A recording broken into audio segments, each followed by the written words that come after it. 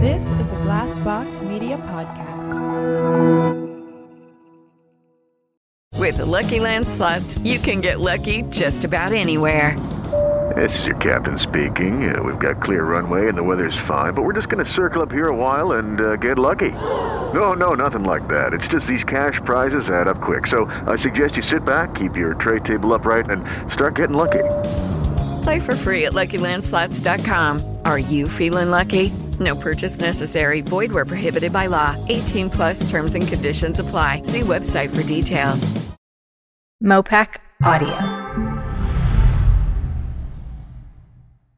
From everyone at Mopac Audio, thanks for listening to the Season 1 finale of the Yuba County 5 podcast. All 7 episodes are now available for download. If you've enjoyed the series, please share it with your friends and leave a review wherever you find your podcasts. As a quick note, this show contains adult language, descriptions of violence, and historical terminology that may be offensive to some. And again, thanks for listening. It was a Sunday in late 1994 at a small Pentecostal fellowship in the Marysville suburb of Linda. A member of the congregation, a man in his early 40s who had recently been released from prison, gave a testimony to the church. And this guy knew done horrible things. Stole and cheated, but God's grace covered it, amen? This guy abused women, but God's grace covered it. This guy threw a man off a bridge, but God's grace covered it. He terrorized some disabled boys. This guy knew. This guy knew he took somebody's life. And this guy used to be me. But God's grace covers me, and it covers you too. Amen?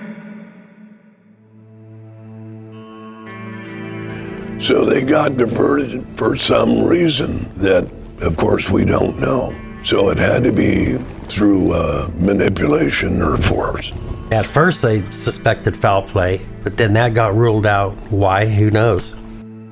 For the lawmen, there lies a bigger job ahead, trying to find the answer to the baffling question of what the men were doing here. Did they get here on their own, and why? Or were they brought here deliberately and left behind to die? I'm Shannon McGarvey. After June of 1978, once the Yuba County 5 were declared dead or presumed dead, this story could have easily ended there, despite an obvious lack of answers. But it was in the absence of knowing exactly how the men found themselves in the mountains that night, what had to have happened to get them up there, that created the perfect environment for theories to emerge. One theory explicitly blamed a local convict turned preacher. Another pointed to Gary Mathias, and the rest seemed to settle somewhere between simply getting lost and the fantastical. And because no one really knows what happened, nothing, however strange or unlikely, is beyond the realm of possibility. I have worked on a few other stories in which people had awful things happen to people that they love. I think I understand the human impulse to create a story to try to explain that thing. That's journalist Cynthia Gorney, who wrote about the Yuba County 5 case in a seminal 1978 piece for The Washington Post. Because it would be so difficult for any human being to live with the uncertainty, to never really understand what happened to their loved one, my guess is that grief and time pushes people to come up with explanations. Lance Ayres said that he had a lot of theories in 1978, and you can shoot holes through all of them. That's Tony Wright, whose book, Things Aren't Right, What Happened to the Yuba County 5, is forthcoming. But the bigger question we always have is, what were they doing on that road at that location at that time? And these are the central questions that haunt everyone who has touched the case. Here's author Drew Beeson. They were way far from where they were supposed to be, and that's a big part of this mystery, is why they were there in the first place. The one thing that everyone sort of points to is them getting lost. The idea that the men just got lost has often been an entry point into theories about this case. What is certain is that the group somehow found themselves in the middle of the mountains and invariably all vanished or died. But something happened on their drive home from Chico that night, and whatever that something was, is the key to solving the mystery of this case. If you read the papers, family members said they've made trips before. And I've asked the family members in these trips, did it involve a trip to Chico, California? And from what they could remember, yes, they've been to Chico. Even if the men had never traveled to Chico before, they still had 4 maps on hand the night they disappeared. Bill Sterling, according to his mother Juanita, knew how to read a map. And Gary Mathias and Jack Madruga would have also known how to navigate using a map due to their training in the Army. If Jack Madruga's behind the wheel, then he would know to get back on the main road to drive down to either Marysville or Yuba City. Jack Madruga absolutely knew how to turn his car around when lost. He would not have gone that far up that road knowing that it was leading to nowhere and he was climbing an elevation. The valley is different from going up into the Sierra Nevada mountains. That's Yuba County documentarian Sean Cale Williams. And you can tell you're headed in the wrong direction, especially if it starts to snow. That's just something that doesn't happen in the valley. The route between Chico and Marysville is completely flat. Any change in elevation or weather, especially snow, would have signaled to the men that they were going the wrong way. It should have hit them when they got to the bridge near Lake Oroville and being by the Oroville Dam. They should have known this is not where we need to be. Because once they cross that bridge, they're going up that winding road into Plumas. And that should have been like, no, this is not the way home. Some speculate that the prevalence of the theory that the men just got lost correlates with the use of the word retarded by news outlets at the time. It almost seems once that's out there, there's almost a thought of, well, that it's their fault. And that really deeply affected the families that were already suffering to the maximum level. Kathy's brother George agrees the subtext seems loaded. He wasn't, quote-unquote, a retard. He was an intelligent man. It made me angry when I first read all these things about these guys that just got lost and kept driving and driving. Given everything that is known about the men, their capabilities and their life experiences, it seems highly unlikely that they would have simply taken a wrong turn, gotten lost, and just kept going. But there is another theory that suggests the men may have gone into the mountains on purpose, that Gary Mathias persuaded the other 4 to visit some old friends in a nearby town. Gary had a couple of friends that lived in Fordstown, and I think maybe on the way home that night, Gary talked his friends into just stopping over at these guys' house. Then, as the theory goes, one of 2 things happened. The first suggests the men made it to Gary's friend's house. It was speculated that maybe that foul play was involved and they were being held against their will in the town of Fordstown. From there, for some unknown reason, the men were forced into the mountains and met their fate. But Yuba County officials looked into it. When they went to meet the people in Fordstown that Gary knew, they said, we haven't talked to that guy in years. The second version of this theory states the group never even made it to Fordstown.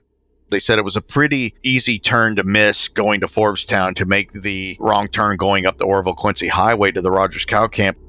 So they're driving up and it's a snow-covered road, maybe 3 to 6 inches of snow on the ground, and you're driving a car through that and it's not plowed. It's going to be tough, and you're probably just eventually going to get stuck, and they did.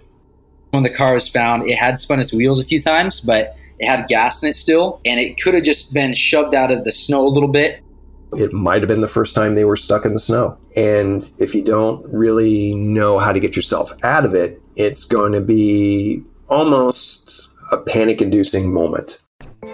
And for the boys, I think that could have been a moment of like, okay, what do we do now? And they got out of the car. They know better than to keep going up into the mountain. Anybody would know better. The theory then purports that on a sub-freezing night in the middle of the wilderness, the men, some who didn't even have jackets, hiked further up the mountain, away from their warm, operable car and the lights of civilization. And all of this is based on the theory that Gary could have convinced the men to make a last-minute stop in Fordstown on the eve of their big game. All I know personally is something or someone just sent them up where the car was found and where the bodies were found, and it's just trying to find that missing link. Some believe that missing link lies with Joseph Shones, the man who got his Volkswagen stuck at the snow line and had a heart attack while trying to push it free. He is allegedly the last person to have seen the 5 men alive, and there's a theory that he could have had something to do with their deaths. Although authorities stopped pursuing Shones, he remained a person of interest to many, including some of the men's family members. This is an excerpt from a never-before-aired audio recording of a meeting between some of those family members and Joseph Shones. The tapes are over 40 years old, so the quality is pretty degraded. How much snow was you thinking on the ground at that night? Where I was, there was quite a bit. Like a fuel, I was in a Volkswagen.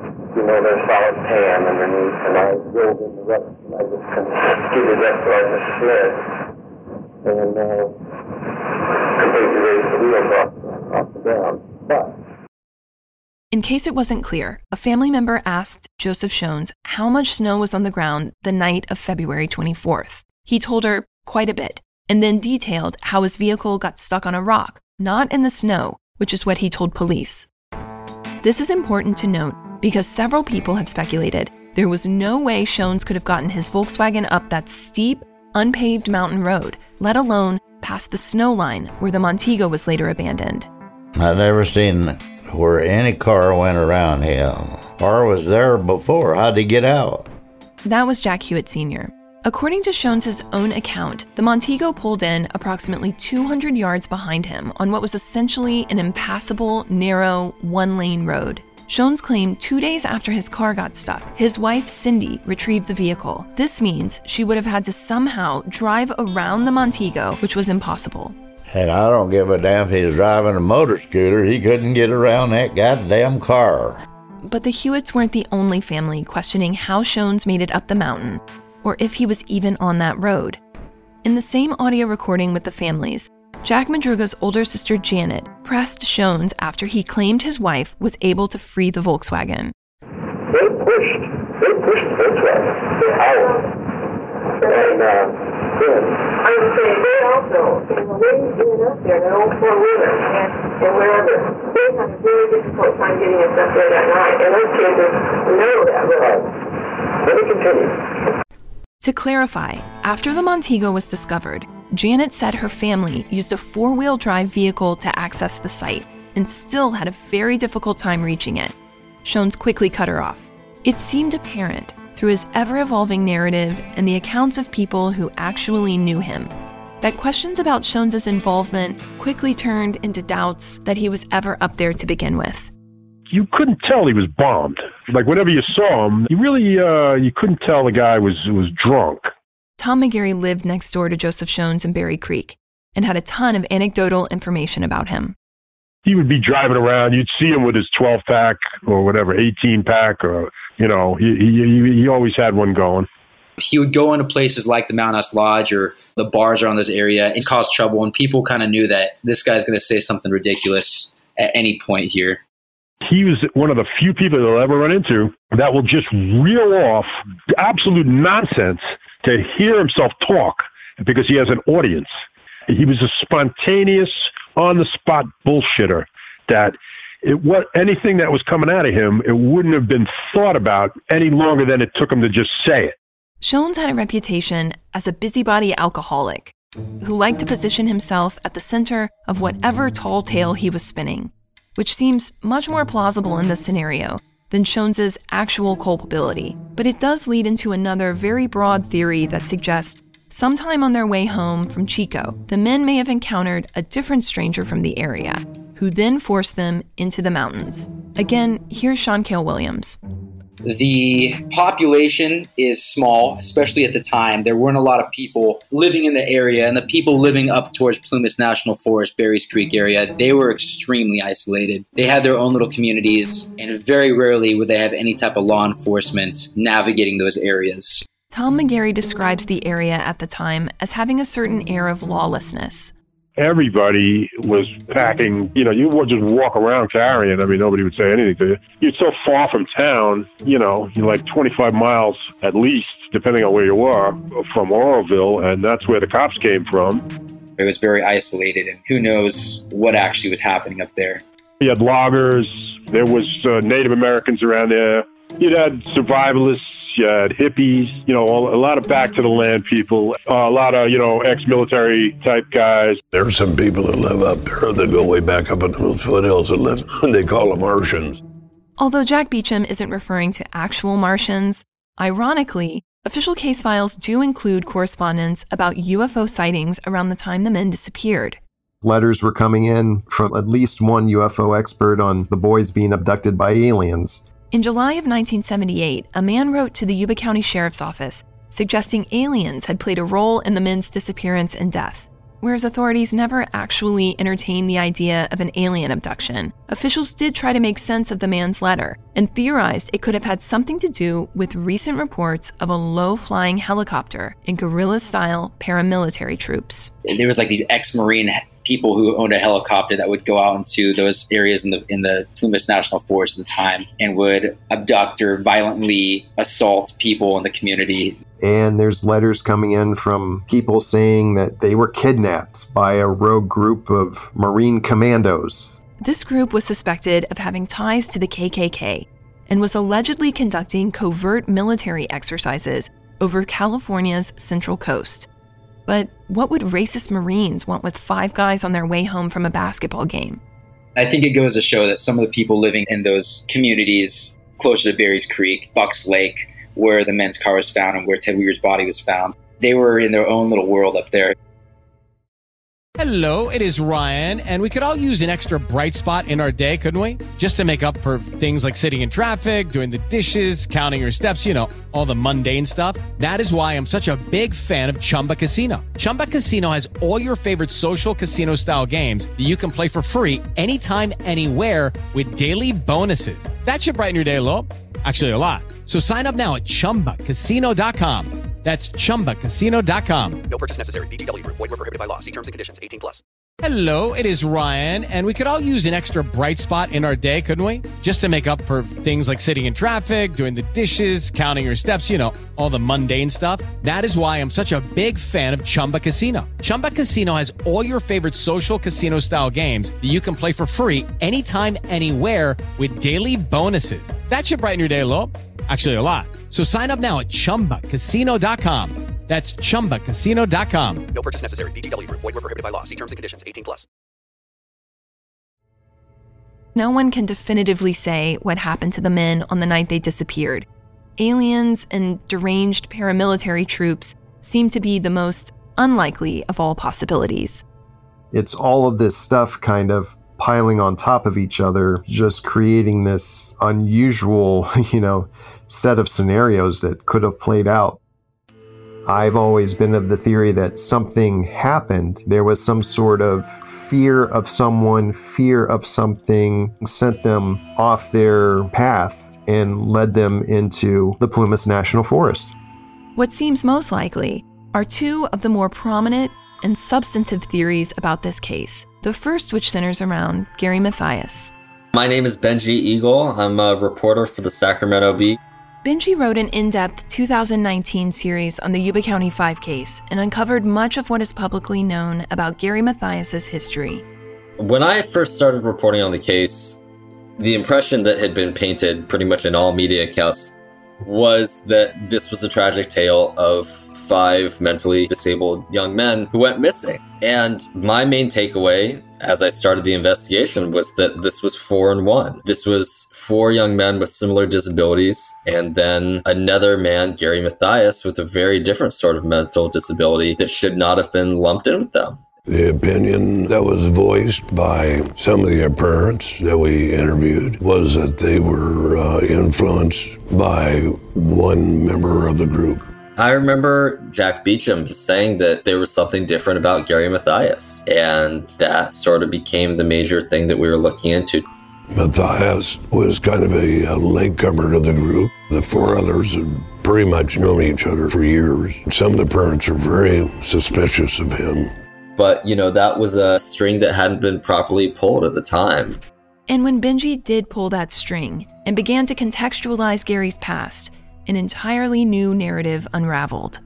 A lot of signs seem to point to Gary Mathias maybe having something to do with it. I don't know exactly in what capacity. There's still a lot of things that don't make sense, but he is, to me, the primary person of interest. Benji wasn't the only journalist who thought so. Cynthia Gorney shared similar viewpoints as well. To me, at the time, the only way I could imagine 5 grown, physically strong men doing something this taxing and this irrational would be if a friend that they trusted and loved believed that for some reason they needed to go up this road, they needed to go to this place. This could explain what happened to the men on the drive home from Chico that night. Again, here's Drew Beeson. One of another popular theories in this case is that Gary Mathias just went haywire and he was having some form of psychotic episode where he missed taking his drugs.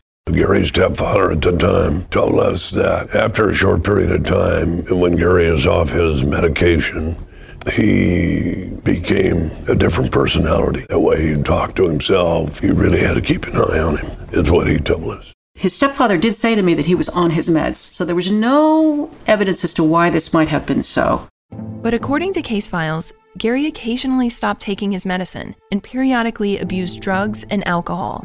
Is it possible a lapse in Gary's medication may have caused him to have some kind of episode that contributed to the group's disappearance? According to the Madruga family, it's not off the table. He was known not to take his medicine that time, too. I thought of that also. I thought, I wonder if he nutted up on him and forced him.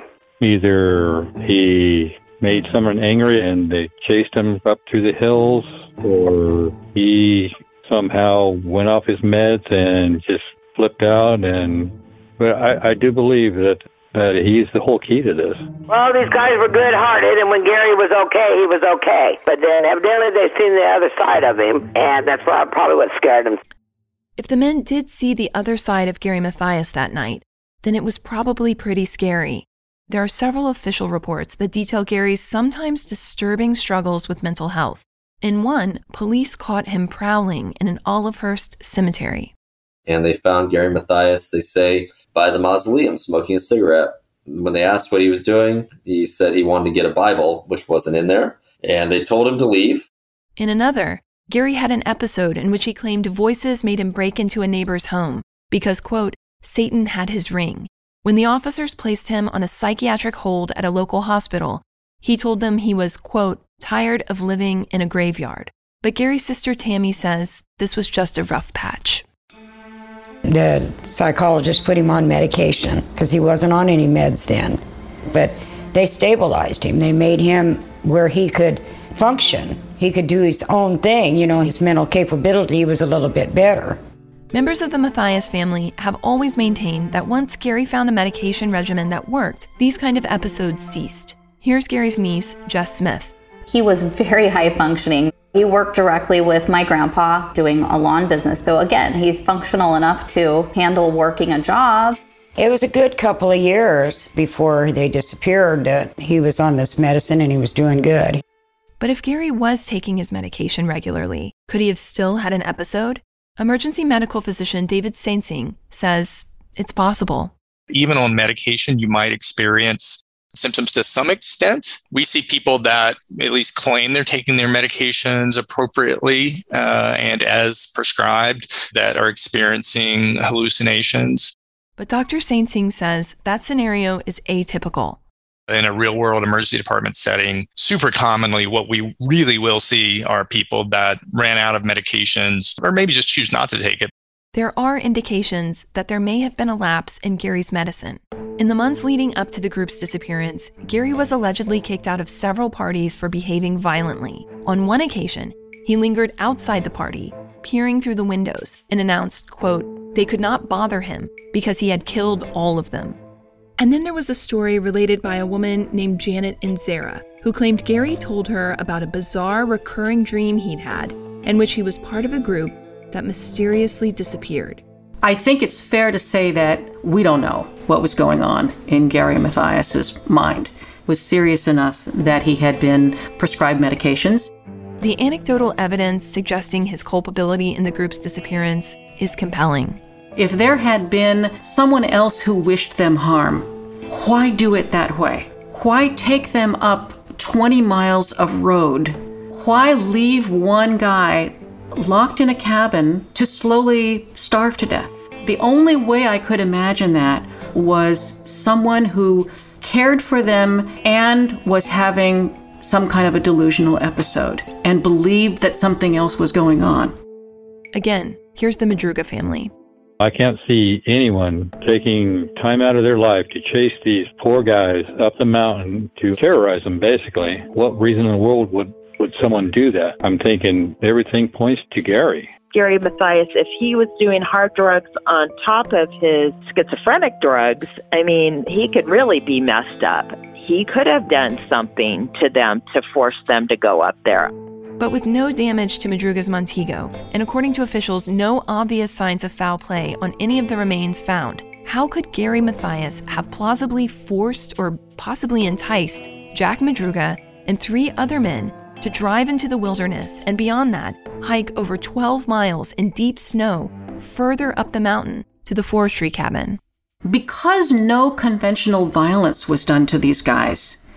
That's the reason that, to me, it's that they're with someone who cares for them and who believes that he is doing the right thing, that he's leading them to a place of safety. But that's all conjecture. What is fact, though, is that he is the only man still missing, still out there somewhere, and law enforcement has seemingly never forgotten that. In 2006, the Yuba County Sheriff's Department opened a supplemental investigation into the whereabouts of Gary Mathias. An investigator determined that, quote, there did not appear to be any leads that were not followed until the end. In other words, they'd done all they can do. The book was closed. However, many family members of the men had already closed the book on Gary because in their mind, the mystery could be solved by one man, a local convict turned preacher. One of the most popular theories among the families of the Yuba County Five is that someone that Gary Mathias knew very well, that had a strained relationship with, killed Gary Mathias while he was with his 4 friends that night. Whereas many outsiders, experts, law enforcement, and the media believe there was no foul play surrounding how the men died, some family insiders believe Gary was murdered by someone. And this someone they refer to as the preacher, while others like Tom Hewitt call him the town bully. All of the rumors and everything always goes back to the town bully. He lacked moral character all the way around. Just a mean guy, a mean spirit. That's Dallas Weir Jr., Ted's nephew. He did some very mean, cruel things to people, from what I understand. Something about a bear trap on a woman's breasts. That's just cruel, cruel nature. He was feared by a lot of people, and he makes just a really great suspect just because of his bad past with Gary Mathias. Gary Mathias' sister was going out with the town bully, left him, and the word was, well, if you don't come back to me, your family's going to pay, you're going to suffer in ways you never thought. And according to Tammy Phillips, when her sister Sharon did leave this man, that's exactly what happened. He'd tell her, yeah, one of these days you're going to find out what it's like to have a dead brother or a dead sister, maybe even your mom or your dad, and the cops wouldn't do anything. He was always in and out of jail, spent time in prison. He was arrested for multiple things. Tammy says every member of her family, including Gary, was being terrorized by the town bully and his crew. He told Mom, they won't leave me alone. They were stealing his money. They were making him take drugs. These men were coming into my parents' home. They were beating my mom. They were burning her cars. They were beating the stepdad. And because this person allegedly had a sadistic obsession with the Mathias family, some believe he may have followed Gary and his friends to the basketball game in Chico. It's speculated that somehow Gary ran into this person either at the basketball game in Chico or at some point after they left the game. Sometime after the men left Chico, they allegedly encountered the town bully and his crew. A confrontation happened, and Gary Mathias was thrown into Lake Oroville. That story was first revealed to Gary Mathias' mother by one of the men that was supposedly there that night and saw it. And he was crying, and he was saying, I couldn't do anything. He said, I kept turning my back. I kept turning my back because I didn't want to watch. The other 4 were driven by someone else up the Oroville-Quincy Highway to the Rogers Cow Camp, and they were forced out of the car at gunpoint, and then they all ran up the hill out of fear. My dad discovered shell casings from a 30-30 or a 30-06, which is a big round, a couple of them outside the car, that he gave to the police that was never reported. But if Gary was thrown into Lake Oroville, and the remaining men were forced up the mountain with a couple of warning shots, then how did Gary's shoes wind up in the trailer? And who took Ted's boots? there was proof that Gary was in that trailer, so that Gary couldn't have been thrown off the bridge. I don't know where people got their evidence or their information that my uncle was offed. But to some members of the men's families, they wholeheartedly believe this theory. Beyond that, they believe it accounts for why Gary Mathias has never been found. This is Jack Hewitt Sr. To me, it all amounts to him. Everything seems to tie into him. Too damn much stuff going on there that it couldn't just happen. It had to be planned, a lot of it. Tom says his mother also believed this theory. She kept every news clipping. She went to every court meeting for the town bully. You know, why would she do that if she didn't think something? I mean, she never even knew this guy before this. Never even heard of his name, probably, before all this started. Judy was boring. Hello. Then Judy discovered ChumbaCasino.com. It's my little escape. Now Judy's the life of the party. Oh, baby, mama's bringing home the bacon. Whoa, take it easy, Judy. The Chumba life is for everybody. So go to ChumbaCasino.com and play over 100 casino-style games. Join today and play for free for your chance to redeem some serious prizes. ChumbaCasino.com. No purchase necessary. Void where prohibited by law. 18+ terms and conditions apply. See website for details. The Madruga family, specifically Janet, Jack's sister, compiled a prolific amount of independent research on the case. She interviewed lots of people around Yuba City, and oddly enough, she wound up hearing that someone that had later become a preacher had done this. Kathy Madruga says when her Aunt Janet learned about this man, she immediately tracked him down. And she went and met with the guy. She kept telling me it was the preacher guy, and she went to meet with him at a bar. She went to shoot him. She went to kill him. And she said the only reason she didn't shoot him right then and there, because God would not want her to do it. And she got up and walked out. And what Kathy's aunt didn't realize at the time was that the preacher and the town bully were actually the same person. During a prison sentence in the 80s, he found God. So this is like some kind of independent corroboration of this theory. When I heard he was a preacher, it just floored me. But the men's families weren't the only ones who had heard the rumors about this man's past and his possible connection to the Yuba County Five. In 1994, word made it to the Yuba County Sheriff's Department that a member of a local Pentecostal church had witnessed a man admit to several killings in front of the congregation. According to official documents, a third party reported the witness had heard the man confess to several crimes, including, quote, the deaths of 2 out of 7 retarded males in the hills about 17 years ago. Detectives took the claim seriously, but ultimately had to relegate it as hearsay because the original witness was too afraid to be named. But to some of the families, it only confirmed what they had always known, and the longer this man walked free, the more they longed for justice. I'd shoot that son of a bitch 30 minutes from now. What can they do to me? But I'd feel vindicated. Even if he didn't do it, I don't like him. I'd shoot that fucker in the legs and work his way up. And get him right between the eyes. Grief, as we all know, makes you crazy. It makes you crazy for the short term or the middle term or the long term. The people I know who are craziest about in grief for the longest term are people who have lost children. In the absence of hard evidence, it seems to me that the reality is we don't know. We're not going to know. Because there is no hard evidence supporting any of these theories, because no one has come forward with new information or decided that it's time to confess, I thought the story ended there, but it doesn't. Recently, our team became one of the first members of the media to receive a digitized version of the Yuba County 5 case files. And when we did, we stumbled upon a document that contradicted a long-standing key element of the story. On October 8th, 2020, the Yuba County Sheriff wrote an internal memo that read, quote, Gary Mathias is believed to be a victim of foul play. This case remains open as a missing person homicide case. It is in the best interest of all involved that this letter not be forwarded to Mathias's family. What has the Yuba County Sheriff's Office uncovered that suddenly changed their minds after 42 years of maintaining that there was no foul play connected to any of the men's deaths or disappearances? Who killed Gary Mathias and in turn forced the rest of the men to die on that mountain? The answer is out there. We just have to find it. If you like the Yuba County 5 podcast, please take a moment to leave a 5-star rating and a review, and be sure to tell your friends. Mopac Audio also has 2 other podcasts you might like: Lisk, Long Island Serial Killer, and An Absurd Result. Follow on Apple Podcasts, Spotify, or wherever you stream. Find the show on Facebook, Instagram, and Twitter at Yuba Podcast. That's at Yuba Podcast. Or online at yubapodcast.com. Thanks for listening.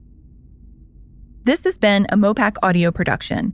Our executive producers are Jonathan Nowzardin and Jonathan Beal. Chris Moss is supervising producer. Julian Singleton is our research and archival coordinator. And I'm Shannon McGarvey, writer and senior producer. Editing and music by Blake Maples. This is a Glass Box Media podcast.